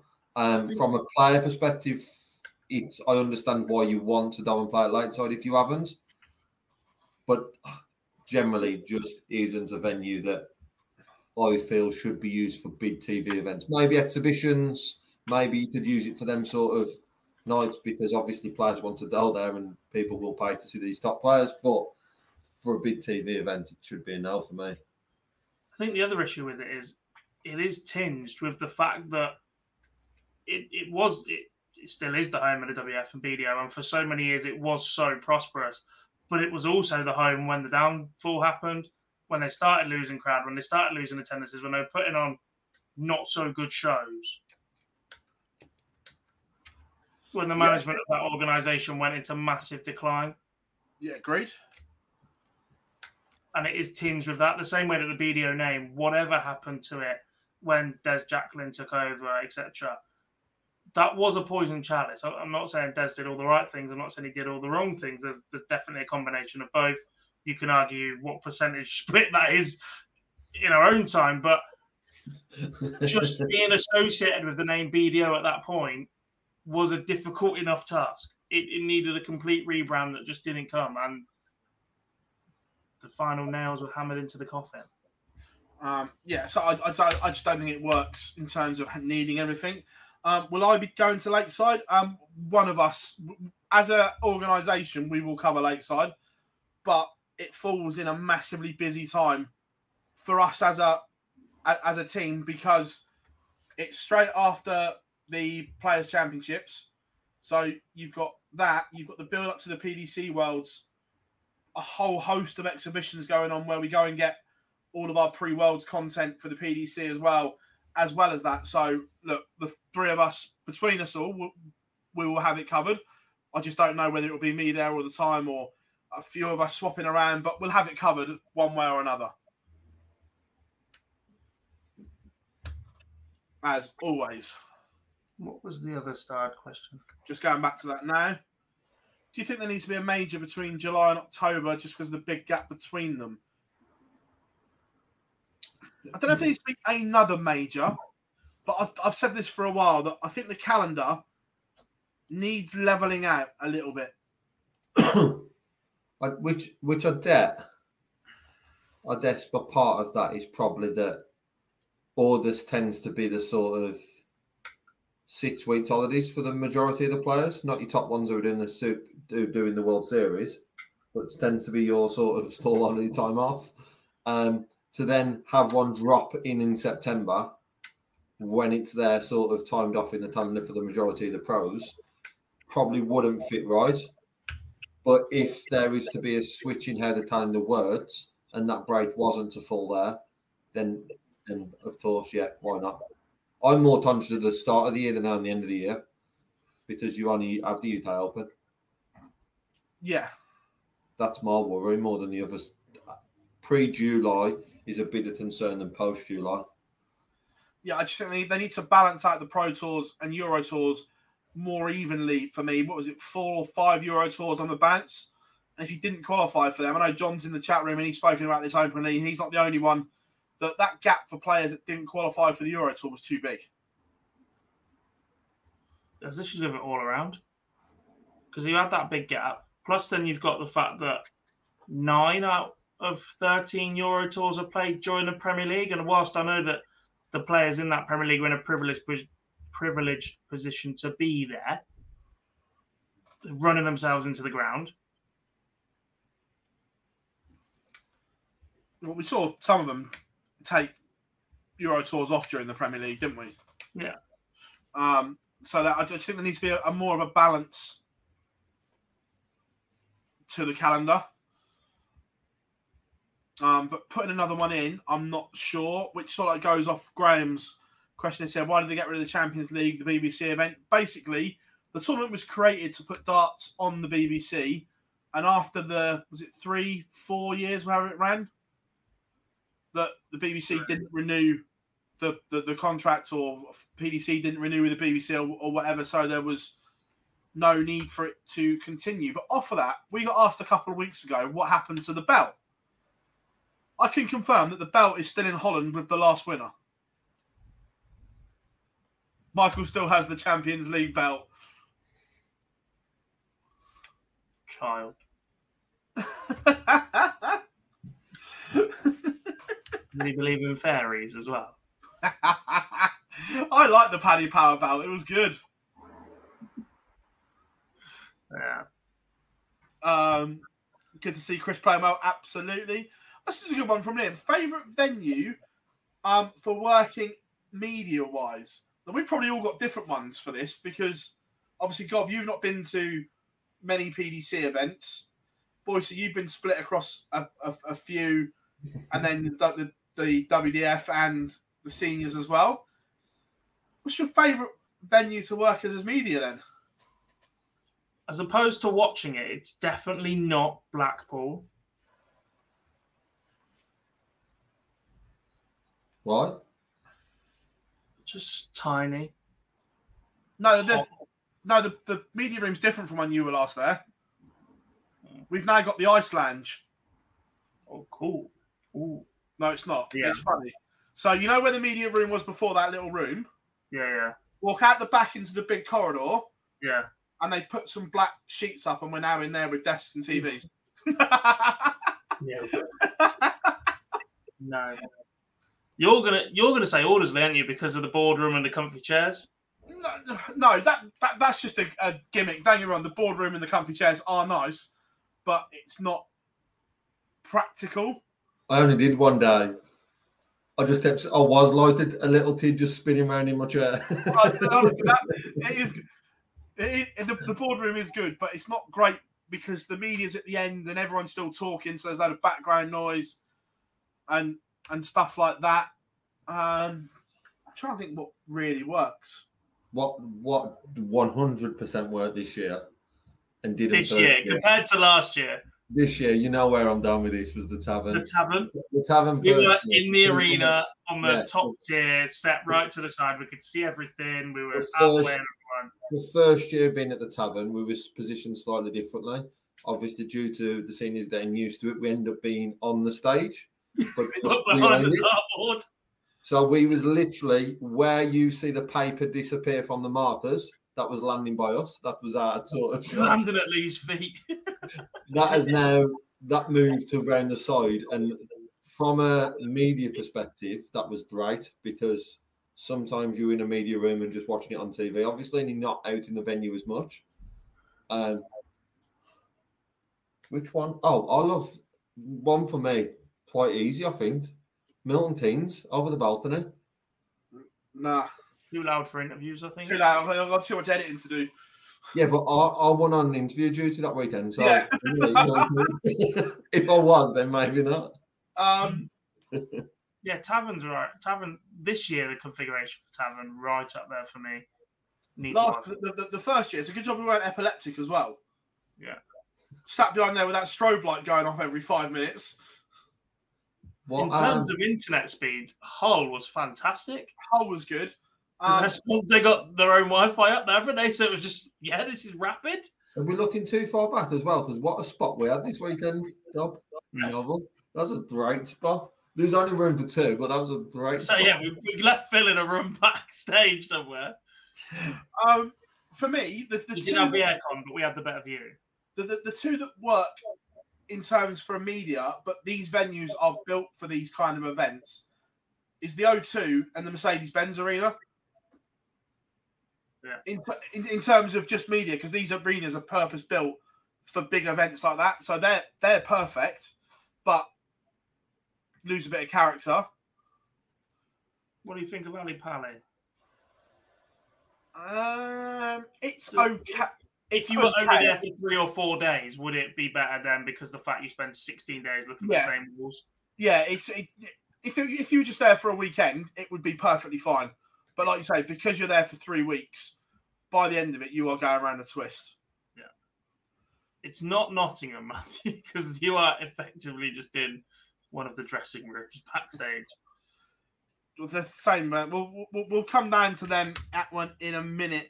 I like this. Yeah, John says, we're going back to the point, honestly, so hard to pick up my own.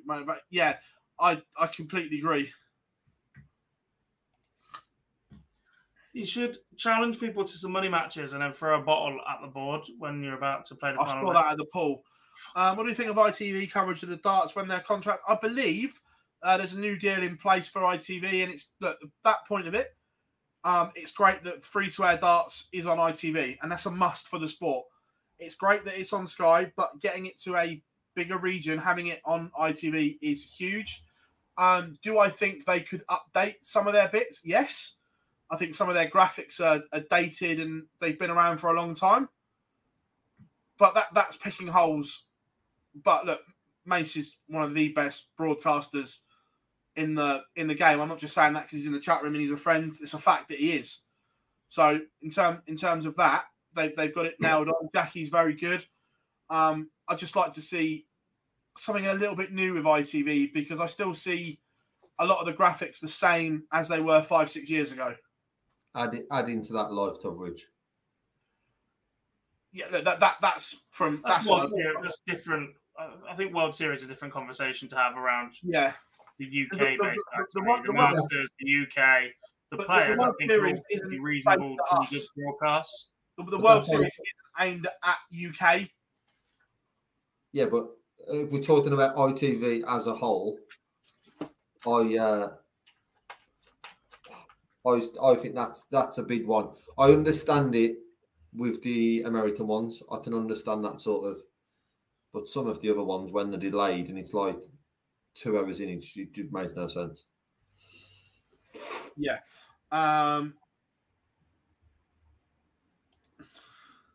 Aberdeen Ballroom, nice. Please. Are we doing Gary? Colin McGarry, unluckiest players with draws at the seniors? Taylor and then Thornton, to be fair. Yeah. Who did he lose to in Hull? I mean, you can't say unlucky when he absolutely... I don't even know how to politely put it, but it was not very pleasant what he did to Peter Everson. No. It was probably slightly less garish than what Peter Everson did to his wife at the end of the walk-on. Yeah. Yeah, look, I would like to see the World Series events live. I think everyone would. Painter 8-5. He beat Della and then Everson. Here's one from Josh. One player you'd like to see in the seniors?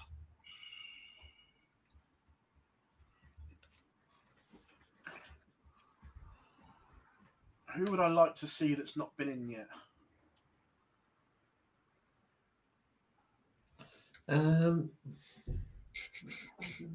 He's old enough, but he can't play. I'd love to see Gary.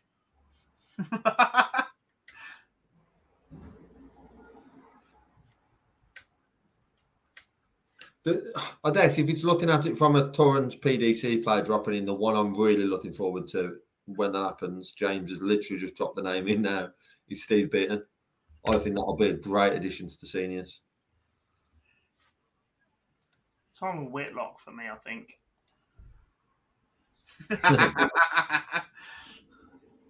I mean, there's a few players. I think the easy answer right here, right now, is for one World Championship appearance, I'd love to see Wayne Mardle. Yeah. And I think there's the biggest comment is, when's Mardle playing? When you announcing Mardle, and Wayne just does not want to compete.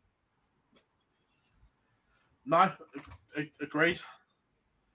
I could see King giving it a go. Yeah. Burnett next year. I don't think he's going to retain his tour card. Needs to get to the World, doesn't he? Yeah. Who else could we see in there? Steve West is 48.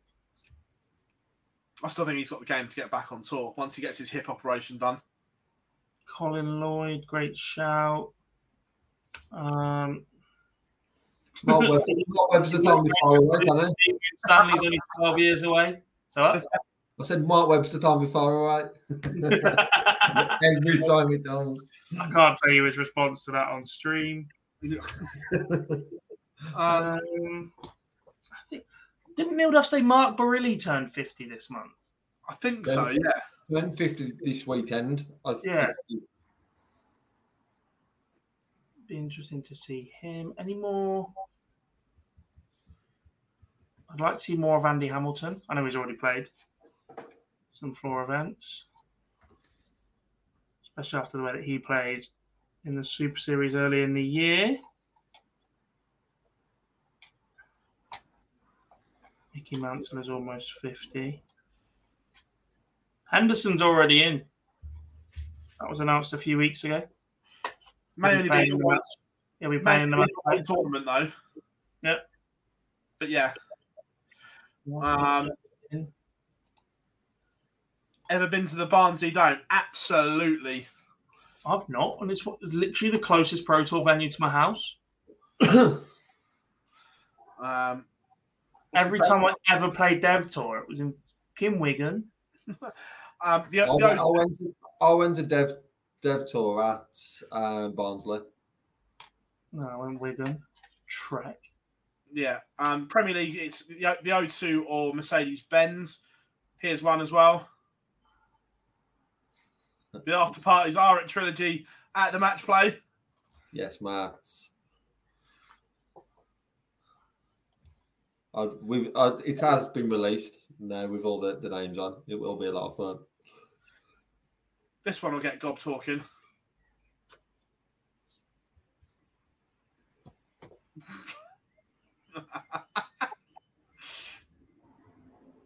The one thing I don't understand about the World Series is what's the end goal?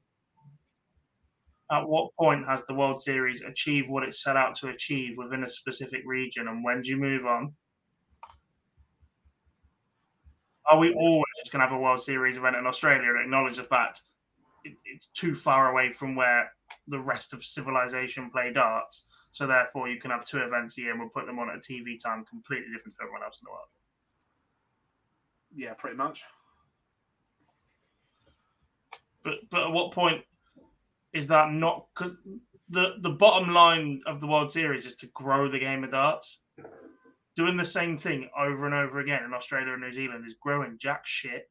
It stayed at the same level for a decade. And every time it does grow a player, they pick up a tour card and go from the Australian game anyway.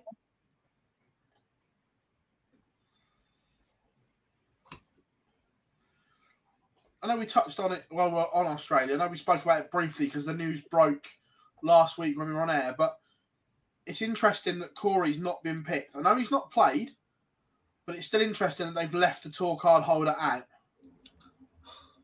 I think it would be a sort of an undeserved reward if he was to be picked, considering he's not played yet. I get the reasons he's not played isn't through choice, but still, I don't think it would be a great look if he was then put into the World Series events. It's just an interesting one. Will Leonard or Thornton give Q School a go. I think Leonard's more likely than Rob. Leonard's probably more likely than Rob, but if Leonard keeps going the way he is with success on the seniors and with potential success then as well on the Super Series, that could then change. I'm not as convinced. Yeah. Because I think Robert would have potentially gave it another go before all his success he's had away from it and thought, well, I can make a very, very good living still from not being on the tour.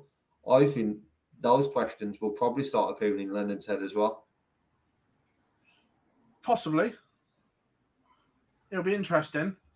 And I guess the fact with Leonard is he just wants to play darts. And John O'Shea has clearly stated today and previously that doesn't always happen when you've got a tour card. That could be something that comes into Leonard's thinking. Get these guys a Gary Anderson t-shirt. I just want to play darts. Interesting one. Do you know? I think Nico will play again. He played obviously last year to see where he was, and he needed to go away, do a few more bits. I think that he is fully focused on media, but I still think that we'll see him again at some point. I think we'll see all three playing commentators before the end of the year. I think we'll see Webby play as well. Yeah, that's what I mean. Maybe Webby, Mace, and at least three. Webby, Mace, Nico, even if it's just a Thursday and Friday. Does it potentially? And he's got a busy 9 weeks to get ready for the seniors match play. Calendar, it's normally around September time, but Matt did tease it may be earlier because they've almost finished it. Would that be all 12 months or just 10 of them? Don't know. Wouldn't Cadbury draw fans and ratings? Maybe. This is an interesting one. The problem is, Josh, is to get into the UK, you need a sports visa. That's the one. For a sustained period. Yeah, that's what I mean. Yeah. So you have to have a professional sports visa. We know this obviously from Kyle. Bless him, went through the same issues. He was home for 5 or 6 months while it was sorted. So to get your visa, you have to have a tour card. You can't apply for that professional sports visa until you've got one, is the problem. So it's you just can't physically do it, although it is a pain and it does mess everything up.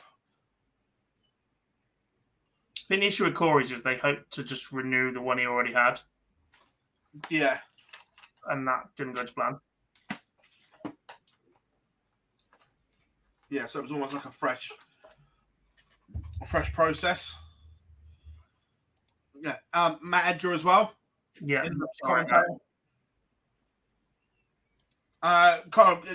It's normally around September time. There's no official date of when it will come out.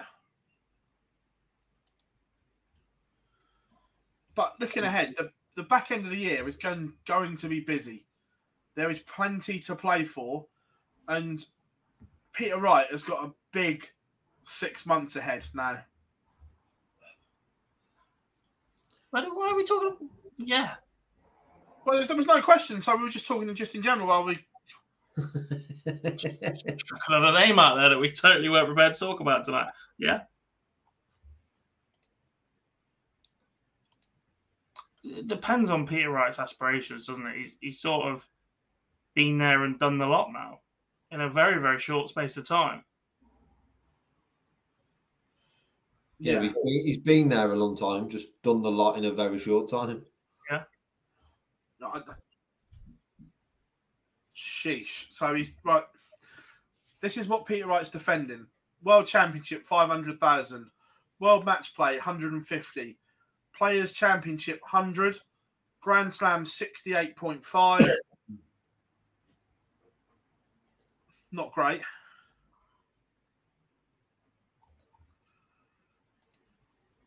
On the tour card race, Drops to 12th. Yeah.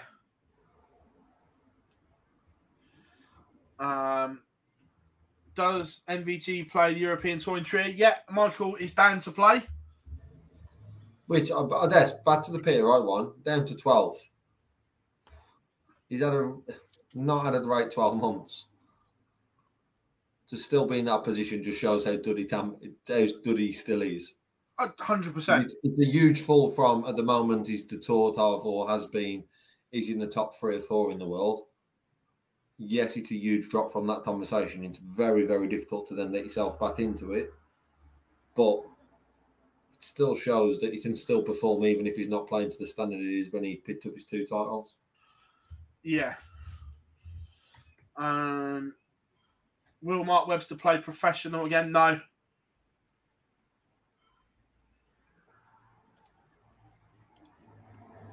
Which players are going to lose their tour card? Right. So, the ones in danger. First of all, God loves a carve. How much do you think is needed to keep your card this year? I don't fucking know.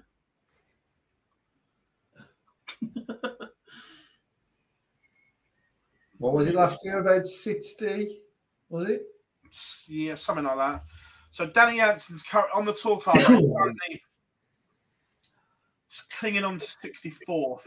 There's some big names outside, but there's not a lot in it.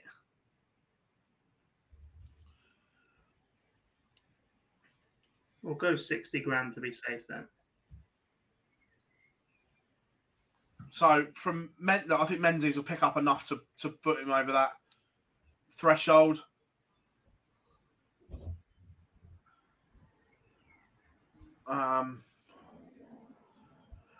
It just players, you have to get to the Worlds. Yeah.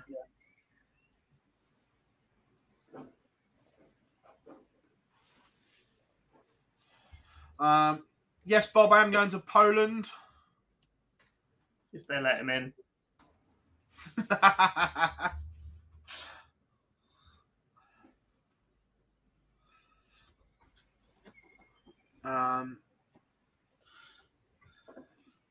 Yeah, not long till the next seniors event as well, Gob. All eyes on York now.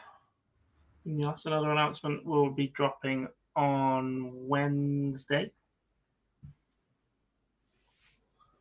Regarding that one again, Thornton defending. We're off to York. Looking forward to this one because York is another venue that has hosted big sporting events before. Just as a general point, York as a county, Yorkshire has had fantastic success recently. Yorkshire is massive, but hopefully we get plenty of supporters there. If someone like a Darren Johnson or a Brian Dawson or a Martin Turner qualify as well, that could be the rowdiest crowd we've had. Yeah. Even bigger than Phil at the tavern, Richie at the tavern. If you get a Yorkshire county player in there or former county player or any along those lines, that could be very, very interesting indeed. Layout looks fantastic. Lineup looks really, really strong. We've already added John Henderson to that. Yeah. Qualifiers in a couple of weeks' time. Currently sat in position. McGarry on the order of merit and Howson via the money list. None of that changed through the Open Series in Newbury. But obviously, McGarry's lead was cut at the top. He's 2 points clear of Mike Huntley in second. It's a good point from Max. Duzzle will bring a few from Teesside. Yeah. Which, again, will be interested in itself. Look, Glenn's been fantastic with his media duties. It's how much time has he put on the board? How has he managed to step up the level again that we saw from him at the Circus Tavern? Because that wasn't the Glenn Durrant that everybody knows and loves and will follow and adore and support. Yeah.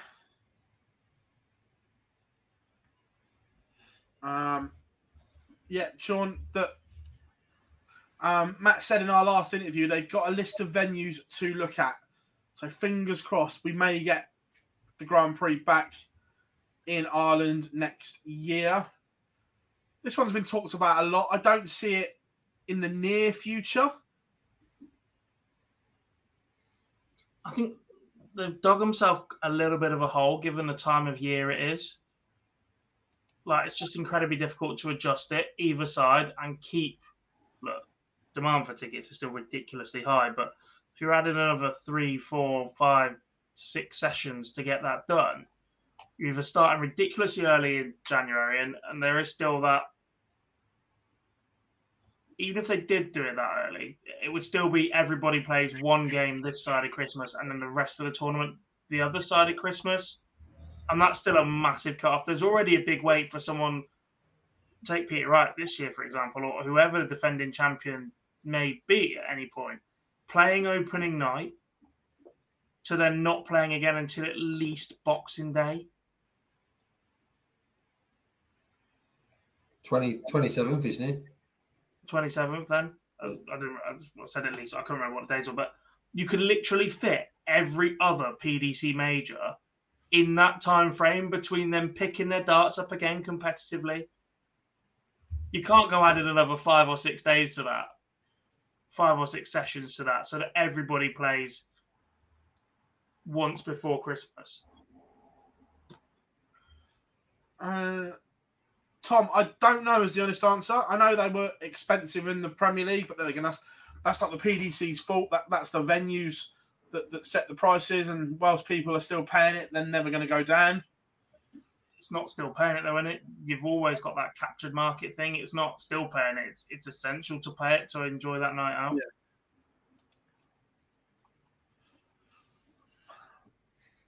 I don't think Belgium. I think there are other areas they should go to, but Belgium wouldn't be it for me. Yeah, if you didn't add Belgium, would be probably taking another one from Germany for Euro, then shutting in a World Series. And it wouldn't be adding as well. You don't want to add another World Series event. No, I guess not. But the lack of the comparison, the production of the Belgian Euro Tour is so good because it goes out live on Belgian TV as well. The stage just looks that much better, and it always seems to be that much cleaner. The crowd is always fantastic. As a World Series event, I think it could work. And actually, if you're then going to capitalise on the success of Dimmy and getting Kim in there as well as your number 2, whilst he's still competitive enough, because we've seen dips from him before, it wouldn't be the worst thing in the world. You've got Mike Dedeker on the up. Once again, you could possibly sneak Ronnie back in again as a stalwart, get a few more young names in there and go, actually, this is the best that Belgium have got to offer. But it would probably take something like what happened in the Netherlands last year to happen, and that is the TV company say, we want an event, we'll pay to put World Series here. Yeah. On that same bit, I'm not sure France is ready for a World Series. We've been banging the drum for France to get a spot at the World Cup for a significant period of time now, based on how good Thibaut Tricol's been or performed in the WDF and making a bit of a name for himself. And whilst he's had conversations with effectively the French government about recognising darts, etc., the absence of a French broadcaster willing to show the World Cup or strike a deal with the PDC in that regard has been the hindrance for France playing for a number of years. They didn't have a choice but to invite France this year because every tour card holder, every nation with a tour card holder gets representation. That's pretty much been an unwritten rule for the last couple of years. I'm still not sure if there was a TV broadcast to go with that, unless it was just DAZN. I don't know. The point of a World Series is you go to a local broadcaster as well as showing it on PDC TV or DAZN or Sky or ITV. Not just a broadcaster, a local promoter as well. Yeah. On the World Series, double one. I'll flash them both at the same time. One, what about a women's only World Series event? And is there a bigger plan for the women's series in the future? I guess to Jamie's one about women's only World Series event, it's about making steps at the right time, and I think that would be too soon. But a bigger plan for the World Series should be with a World Championship, I think, women's only World Championship. Because, yes, they've still got the WDF, but we're unsure. There's uncertainty around when that's on TV. So at the moment, there is only one TV event for the women's, and I think that needs to get expanded. Because, yes, we're going to see the likes of Bell, probably Fallon, maybe one other, Maturo in the mix for the World Championships and Slam. But the rest of the field is getting stronger and we're still not seeing them all. Yeah.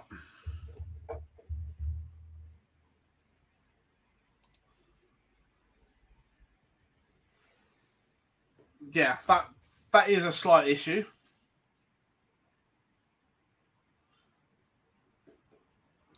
To no extent, the nations that will only ever go that way.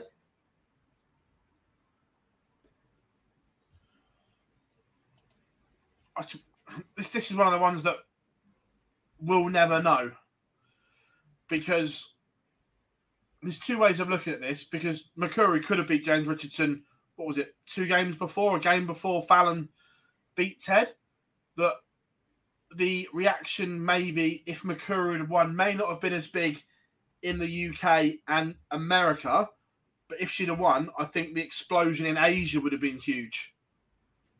2 different markets.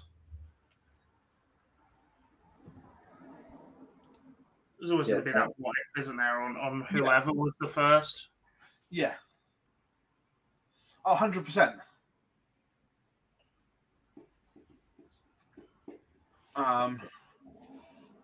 It'll be interesting. Right, folks, we are going to wrap it up because we're all knackered. But once again, thank you very, very much for your continued support here on the Live Lounge with us. We will return next week, but plenty coming up in between. So make sure you keep an eye out for everything as it happens.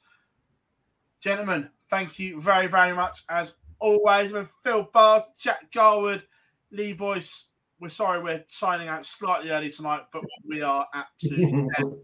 And we'll see you all next week. Mom deserves the best, and there's no better place to shop for Mother's Day than Whole Foods Market. They're your destination for unbeatable savings, from premium gifts to show-stopping flowers and irresistible desserts. Start by saving 33% with Prime on all body care and candles. Then get a 15-stem bunch of tulips for just $9.99 each with Prime. Round out Mom's menu with festive rosé, irresistible berry chantilly cake, and more special treats. Come celebrate Mother's Day at Whole Foods Market